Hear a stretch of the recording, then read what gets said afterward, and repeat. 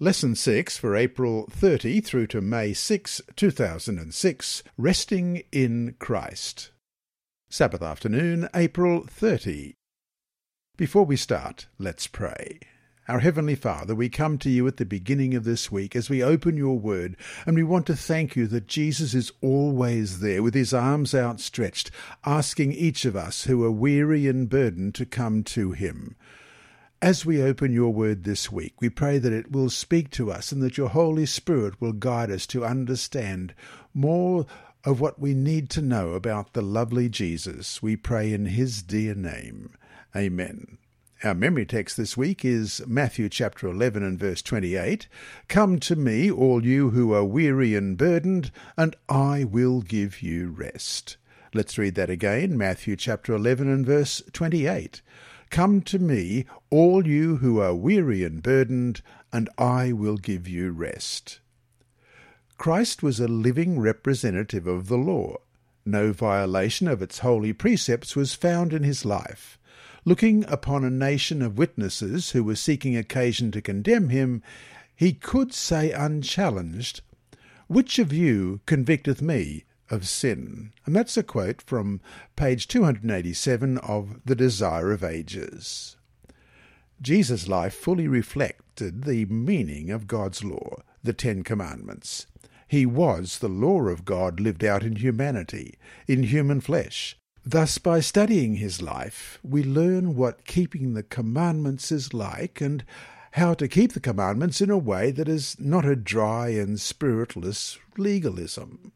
And of course, among those commandments is the fourth, the seventh-day Sabbath. This week, as we continue our study of Matthew, we'll look at a few of the Sabbath controversies and see in the life of Jesus a manifestation of what it means to keep the Sabbath. For if the law is indeed a reflection of the character of God, and if Jesus embodied that law, then by learning how he kept the fourth commandment and what he taught about it, we can learn more about the character of God, and even more important, how we can reflect that character in our lives.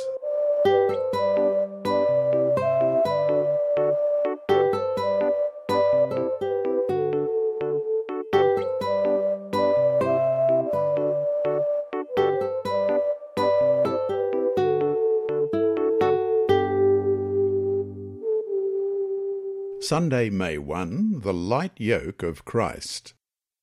In Matthew chapter 11, verses 20 to 27, Jesus begins with a powerful rebuke to some of the cities in Galilee that rejected his ministry. Let's have a look at those verses, Matthew chapter 11, beginning at verse 20. Then he began to rebuke the cities in which most of his mighty works had been done, because they did not repent. Woe to you, Chorazin! Woe to you, Bethsaida! For if the mighty works which were done in you had been done in Tyre and Sidon, they would have repented long ago in sackcloth and ashes. But I say to you, it will be more tolerable for Tyre and Sidon in the day of judgment than for you.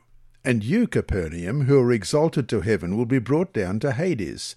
For if the mighty works which were done in you had been done in Sodom, it would have remained until this day. But I say to you that it shall be more tolerable for the land of Sodom in the day of judgment than for you. At that time Jesus answered and said, I thank you, Father, Lord of heaven and earth, that you have hidden these things from the wise and prudent, and have revealed them to babes. Even so, Father, for so it seemed good in your sight. All things have been delivered to me by my Father, and no one knows the Son except the Father, nor does anyone know the Father except the Son, and the one to whom the Son wills to reveal him. What makes the rebuke and his warning of condemnation so frightening is that these cities had been given great opportunities to know the truth.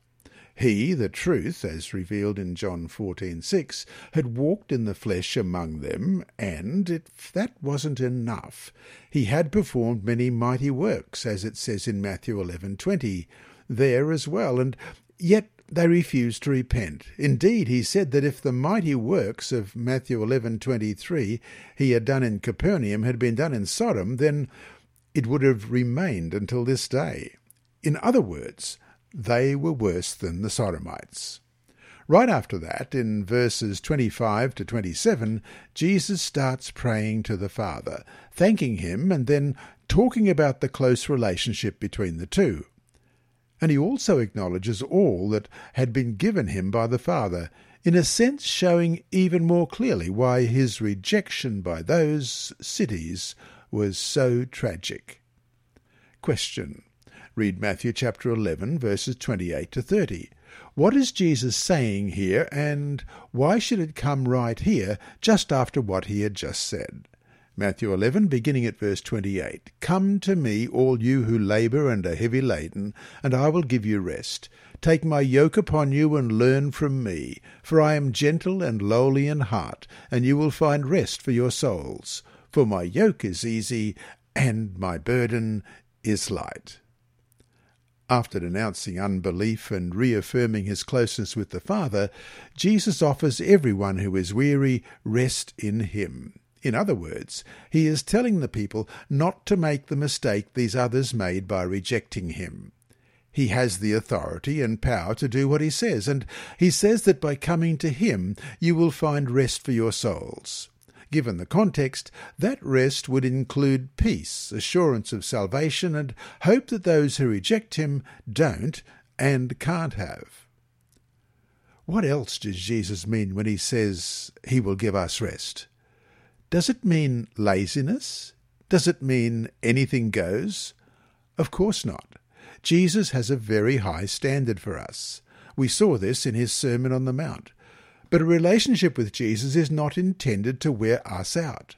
By learning of him, by emulating him and his character, we can find a rest from many of the toils and troubles of life.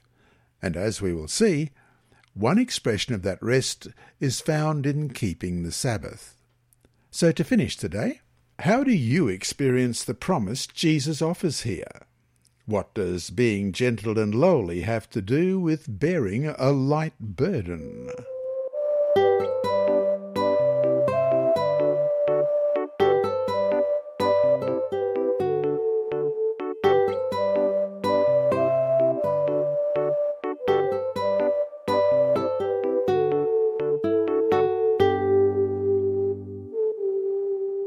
Monday, May 2, Unrest over a rest day. If, as so much of the Christian world argues, the seventh-day Sabbath was abolished, replaced, superseded, fulfilled, whatever, then why did Jesus spend so much time dealing with how to keep the Sabbath? Question. Read the following verses. What are the issues under contention in these scenes, and what are not the issues? First of all, Matthew chapter 12, verses 1 and 2. At that time Jesus went through the grain fields on the Sabbath, and his disciples were hungry, and began to pluck heads of grain and to eat. And when the Pharisees saw it, they said to him, Look, your disciples are doing what is not lawful to do on the Sabbath. And the next one is Luke chapter 14, verses 1 through to 6. Now it happened, as he went into the house of one of the rulers of the Pharisees to eat bread on the Sabbath, that they watched him closely. And behold, there was a certain man before him who had dropsy. And Jesus answering spoke to the lawyers and Pharisees, saying, Is it lawful to heal on the Sabbath? But they kept silent, and he took him and healed him, and let him go. Then he answered them, saying, Which of you, having a donkey or an ox that has fallen into a pit, will not immediately pull him out on the Sabbath day? And they could not answer him regarding these things. And Mark chapter 2, verses 23 through to 28. Now it happened that he went through the grain fields on the Sabbath, and as they went his disciples began to pluck the heads of grain. And the Pharisees said to him, Look, why do they do what is not lawful on the Sabbath? But he said to them, Have you never read what David did when he was in need and hungry, he and those with him, how he went into the house of God in the days of Abiathar the high priest, and ate the showbread which is not lawful to eat except for the priests, and also gave some to those who were with him?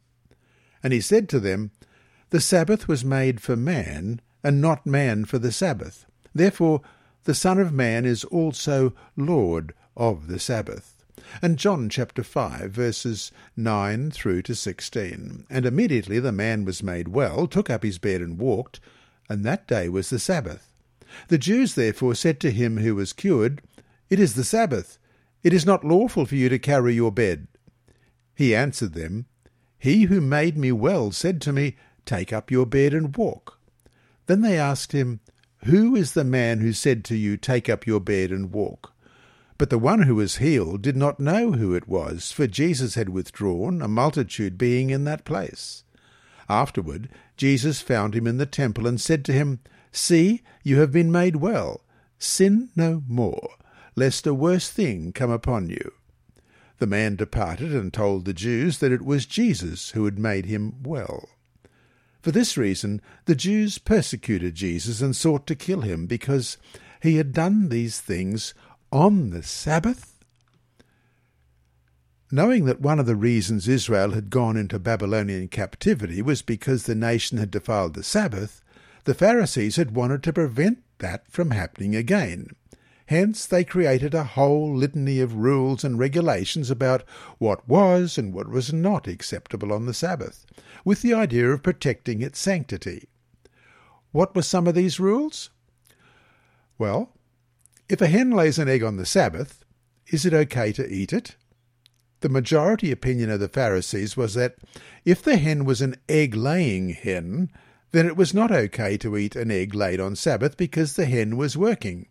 However, if a hen was not an egg-laying hen, if it was just a hen being fattened up to be eaten, then it was okay to eat the egg because this wasn't the hen's primary labour. There was also a suggestion that he could eat an egg laid on Sabbath by a laying hen, as long as you later killed the hen for breaking the Sabbath. Another one. Is it okay to look at yourself in a mirror on Sabbath? The answer, no, because if you see a grey hair you might be tempted to pluck it, and this would be reaping, and as such a violation of the Sabbath. Another one. If your house catches fire on Sabbath, is it okay to go salvage your clothes? The answer? You should carry out only one set of clothing. However, if you put on one set of clothing, then you may carry out another set. By the way, if your home catches fire, it's not okay to ask a Gentile to put out the fire. But if the Gentile is putting out the fire anyway, that's okay. And the final one. Is it okay to spit on Sabbath? The answer? You may spit on a rock, but you may not spit on the ground, because that would be making mud or mortar. To finish today, we might laugh, but in our own way, how might we avoid doing the same thing? Not just in regard to the Sabbath, but in regard to every aspect of our faith. That is, losing sight of what is truly important and focusing instead on the trivial.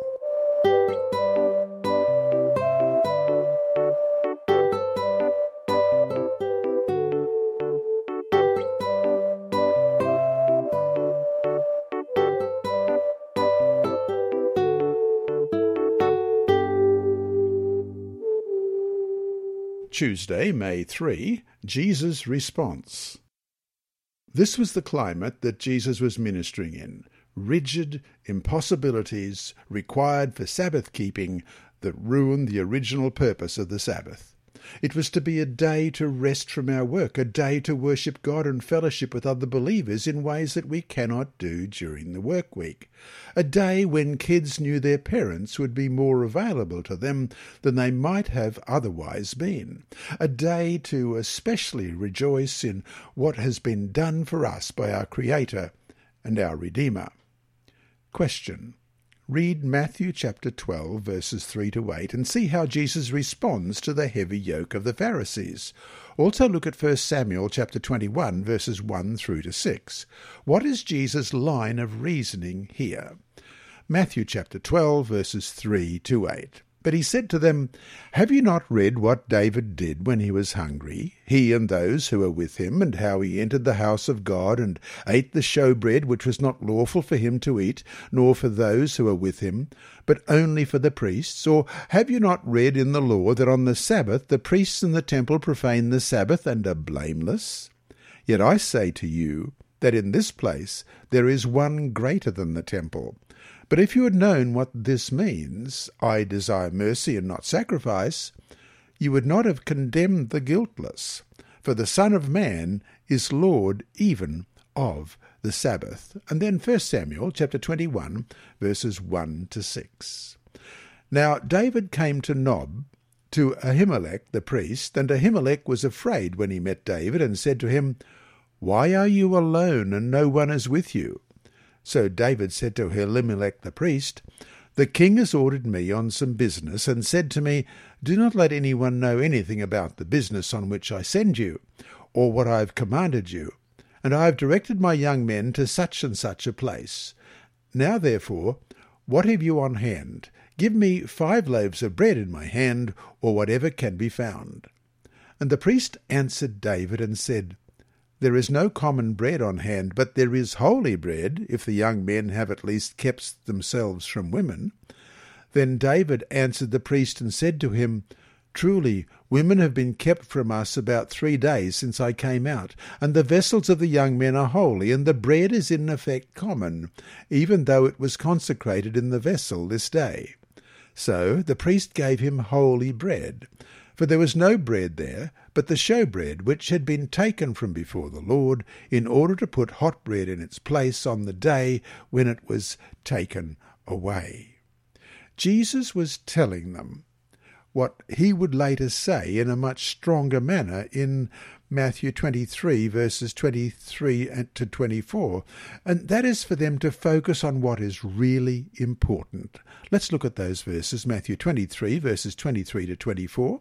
"Woe to you, scribes and Pharisees, hypocrites, for you pay tithe of mint and anise and cumin, and have neglected the weightier matters of the law, justice and mercy and faith. These you ought to have done without leaving the others undone.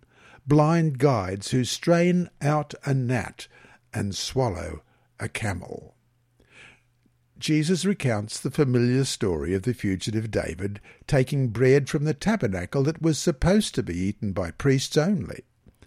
In that situation, the hunger of David and his companions was more important than was a tabernacle ritual intended for another purpose. In the same way, the hunger of Jesus' followers was more important than Sabbath guidelines about reaping, intended for another purpose. Jesus also cites the work of the priests in the temple on the Sabbath day. The Sabbath allowed for the work of ministry. In the same way, the Sabbath allows for the work of Jesus' companions because Jesus and his work were greater than the temple. Nothing Jesus said here or anywhere else in regard to keeping the Sabbath lessened in any way the divine command that we keep it. He was trying to break them free, not from the Sabbath, but from meaningless rules that hid what the Sabbath was supposed to be about. And that is the expression of the rest that we have in Christ as our Creator and our Redeemer. And so to finish today, we have a sentence from The Desire of Ages, page 284. "In the days of Christ, the Sabbath had become so perverted that its observance reflected the character of selfish and arbitrary men rather than the character of the loving Heavenly Father." End of quote. Look at your actions and ask yourself what you could do to make sure that they reflect the character of our loving Heavenly Father, more than they do the character of self and arbitrariness.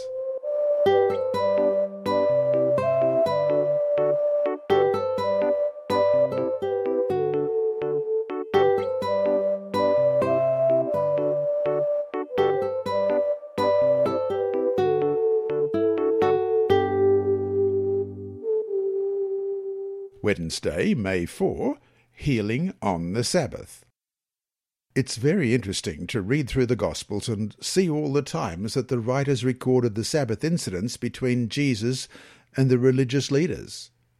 Why would all four Gospel writers include in some cases numerous accounts of the struggle that Jesus had with the leaders over Sabbath keeping if the Sabbath were about to be abolished? This point becomes even more salient when we remember that the Gospels are written down many years after the ministry of Jesus. Though scholars are divided over the exact dates, most place them at least 20 to 30 years after the death of Jesus. Thus, by then, if the seventh-day Sabbath had been replaced by Sunday, that's one common argument, this change is certainly not hinted at in any of the inspired accounts of Jesus' life. Thus, we have powerful evidence that the seventh-day Sabbath was not abolished, changed, or superseded, at least certainly not by any example or command of Jesus as recorded in the four Gospels. On the contrary, if we focus on Jesus' commands and example, the Gospel shows us the continued validity of the seventh-day Sabbath. Question. Read Matthew chapter 12, verses 9 through to 14. What is the issue here, and why would that be another cause for contention? Matthew 12, beginning at verse 9. Now when he had departed from there, he went into their synagogue, and behold, there was a man who had a withered hand. And they asked him, saying, Is it lawful to heal on the Sabbath? That they might accuse him. Then he said to them, What man is there among you who has one sheep, and if it falls into a pit on the Sabbath, will not lay hold of it and lift it out? Of how much more value then is a man than a sheep? Therefore it is lawful to do good on the Sabbath. Then he said to the man, Stretch out your hand. And he stretched it out, and it was restored as whole as the other. Then the Pharisees went out and plotted against him, how they might destroy him. From the book Desire of Ages, page 286, I read, Upon another Sabbath, as Jesus entered a synagogue, he saw there a man who had a withered hand. The Pharisees watched him, eager to see what he would do.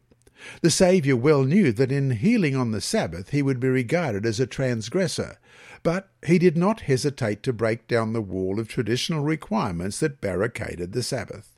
It was a maxim among the Jews that a failure to do good when one had opportunity was to do evil. To neglect to save life was to kill. Thus, Jesus met the rabbis on their own ground. End of quote. Again, as in the previous Sabbath incident, Jesus was seeking to point people to the higher purpose of the law, to the higher purpose of what the life of faith is all about. These men would have been content to leave that man with his pain and suffering rather than violate their own man-made rules regarding the Sabbath, which had gotten so twisted that, though they would have pulled an ox out of a ditch on the Sabbath, they would not relieve a fellow human being suffering. How careful we need to be in making sure that our practice of faith does not get in the way of living our faith in the ways that God has called us to.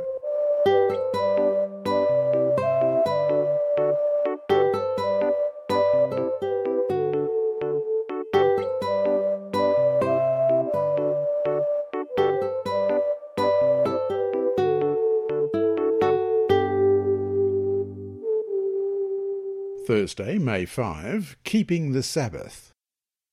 As should be clear from the Gospel records, Jesus didn't abolish the Sabbath.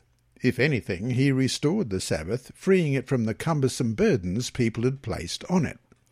Hundreds of years later, Christians were still resting and worshipping on Sabbath. The 5th century historian Socrates Scholasticus wrote, Almost all churches throughout the world celebrated the sacred mysteries, the Lord's Supper, on the Sabbath of every week. Yet the Christians of Alexandria and at Rome, on account of some ancient tradition, refused to do this. That's from the Ecclesiastical History, Book 5, page 289. No question, whatever the reasons, all these incidents were recorded in the Gospels. It wasn't to point anyone away from the Sabbath. Question. Read again Matthew chapter 12, verse 12, and focus on the phrase, Therefore it is lawful to do good on the Sabbath. What does that mean in the immediate context that Jesus was addressing, and what does that also tell us that Sabbath keeping should include? Matthew 12, verse 12, "Oh, how much more value then is a man than a sheep!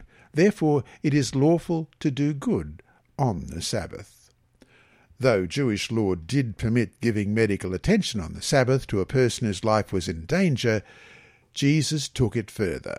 Healings, perhaps even healings that could be done on another day, are permitted on the Sabbath. With all this in mind, look at what Jesus said later in Matthew chapter 13, verse 52. "Therefore, every teacher of the law who has become a disciple in the kingdom of heaven is like the owner of a house who brings out of his storeroom new treasure as well as old." No question, Jesus was clearly bringing out new treasures as well. And so, to finish today, let's read Isaiah chapter 58, verses 7 through to 13. How does what is expressed here help reflect what it means to truly follow the Lord and to live out the principles of the law, including the Sabbath? And how do we understand the phrase, repairer of the breach, especially in the context of the three angels' messages? Isaiah 58, beginning at verse 7. "Is it not to share your bread with the hungry, and that you bring to your house the poor who are cast out? When you see the naked, that you cover him, and not hide yourself from your own flesh?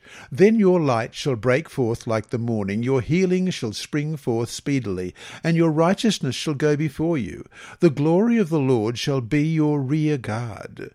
Then you shall call, and the Lord will answer. You shall cry, and he will say, Here I am." If you take away the yoke from your midst, the pointing of the finger, the speaking wickedness, if you extend your soul to the hungry and satisfy the afflicted soul, then your light shall dawn in the darkness, and your darkness shall be as the noonday. The Lord will guide you continually, and satisfy your soul in drought, and strengthen your bones. You shall be like a watered garden, and like a spring of water whose waters do not fail. Those from among you shall build the old waste places. You shall raise up the foundations of many generations, and you shall be called the repairer of the breach, the restorer of streets to dwell in. If you turn away your foot from my Sabbath, from doing your pleasure on my holy day, and call the Sabbath a delight, the holy day of the Lord honourable, and shall honour him, not doing your own ways, nor finding your own pleasure, nor speaking your own words.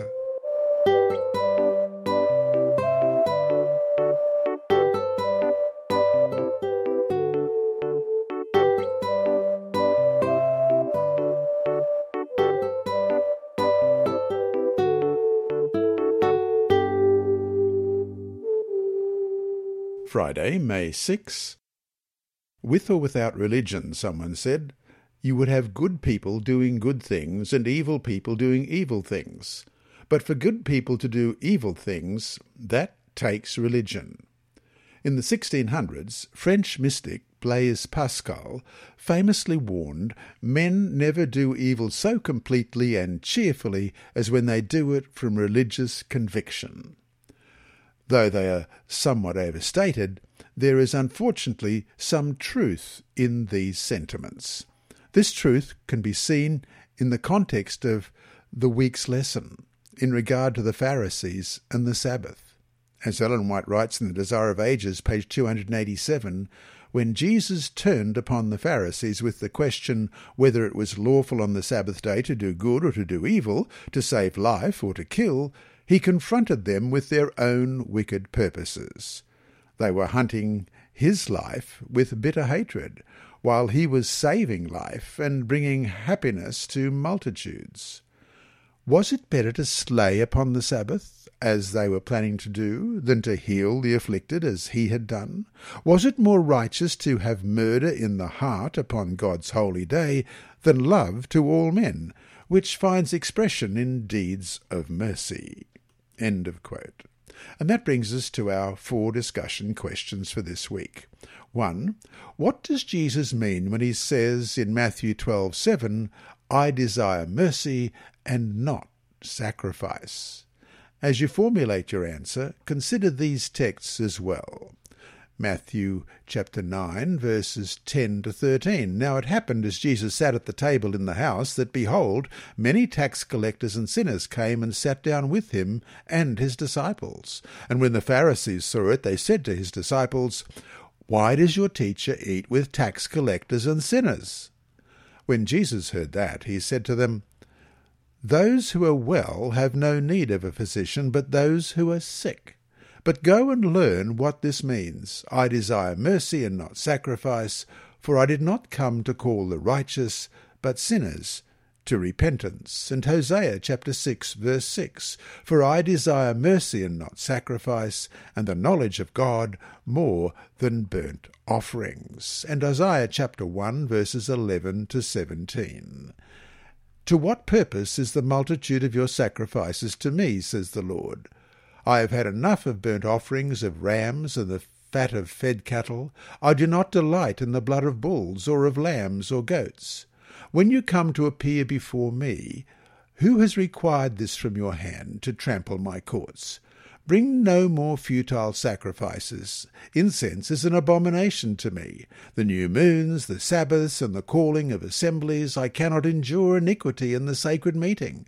Your new moons and your appointed feast my soul hates. They are a trouble to me. I am weary of bearing them. When you spread out your hands, I will hide my eyes from you. Even though you make many prayers, I will not hear. Your hands are full of blood. Wash yourselves, make yourselves clean. Put away the evil of your doings from before my eyes. Cease to do evil, learn to do good, seek justice, rebuke the oppressor, defend the fatherless, plead for the widow." And question 2.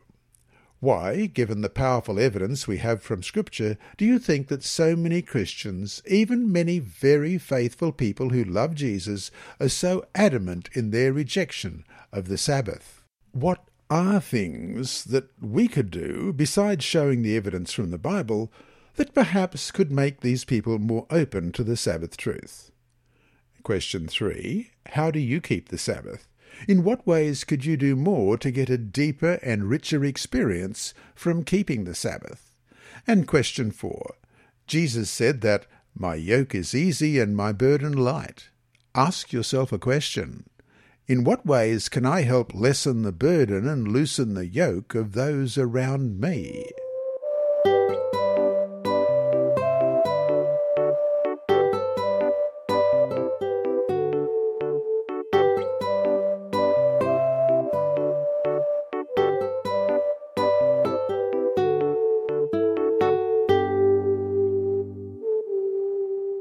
Inside Story. Our mission story this week is titled Don't Wait. It's in a first-person account by William, a young man from Fiji, who shares a frightening experience that changed his life. And just let me know that just 2 weeks before the reading of this story to you, Fiji was devastated by the worst typhoon, or as we call them in the Southern Hemisphere, cyclones, that's ever been recorded in the Pacific Ocean. And thousands of people have lost their homes. The church has lost numerous churches, and schools have been damaged. But let's listen, at this point, to the story from William. My dad paid for my brother and me to go to a Christian youth congress. I wasn't interested, but went to please Dad. One day I went home early, planning to return to the Congress later. That evening, something seemed wrong. I felt a lump of fear in my stomach and sensed that something bad was about to happen. On the way to the stadium, I felt lightheaded. I began seeing strange things, but once at the Congress, I felt better. On the way home, my heart started beating hard. Suddenly a man appeared. His hair stuck out from his head and his eyes glowed red. "Friend," he said, "I need money to get—" I mumbled that I had no money, then hurried home. I was sure I'd seen a demon. The next morning I was terrified that the demon might return. I told my parents, and Dad read a passage from his Bible and prayed for me. Still, negative thoughts, fear and guilt paralyzed me. I felt scared all the time. My family formed a circle around me and prayed. I began laughing out loud. I wanted to stop, but I couldn't. I hoped things would return to normal, but they didn't. I knew people were praying for me, but it was only when I started to pray for my own deliverance that I started to feel a change. I had to ask God to save me from this evil. Sometimes all I could say was, "God, help me, take out the evil inside me and give me strength to overcome." I knew I couldn't do it myself. After praying, I began to feel stronger. I started reading my Bible and praying regularly, claiming Psalm 56:13 as my own. My whole life is different now. I realize that God has been there all the time, but I hadn't taken his presence seriously. Now I'm careful to keep the avenue of my soul closed to evil and open only to God. I love going to Christian youth functions. Others have shared with me that they have gone through similar experiences. I want young people to know that now is the time to take God seriously. This is no time to play around with God or straddle the line between God and Satan. We must take our stand today. Tomorrow may be too late. Don't wait to get close to God. William was a student at the University of the South Pacific in Suva, Fiji, when this was written. This week's lesson has been read by Dr. Percy Harold in the studios of Christian Services for the Blind and Hearing Impaired. It is brought to you by the Sabbath School Department and through the services of Hope Channel. Remember, God is always faithful.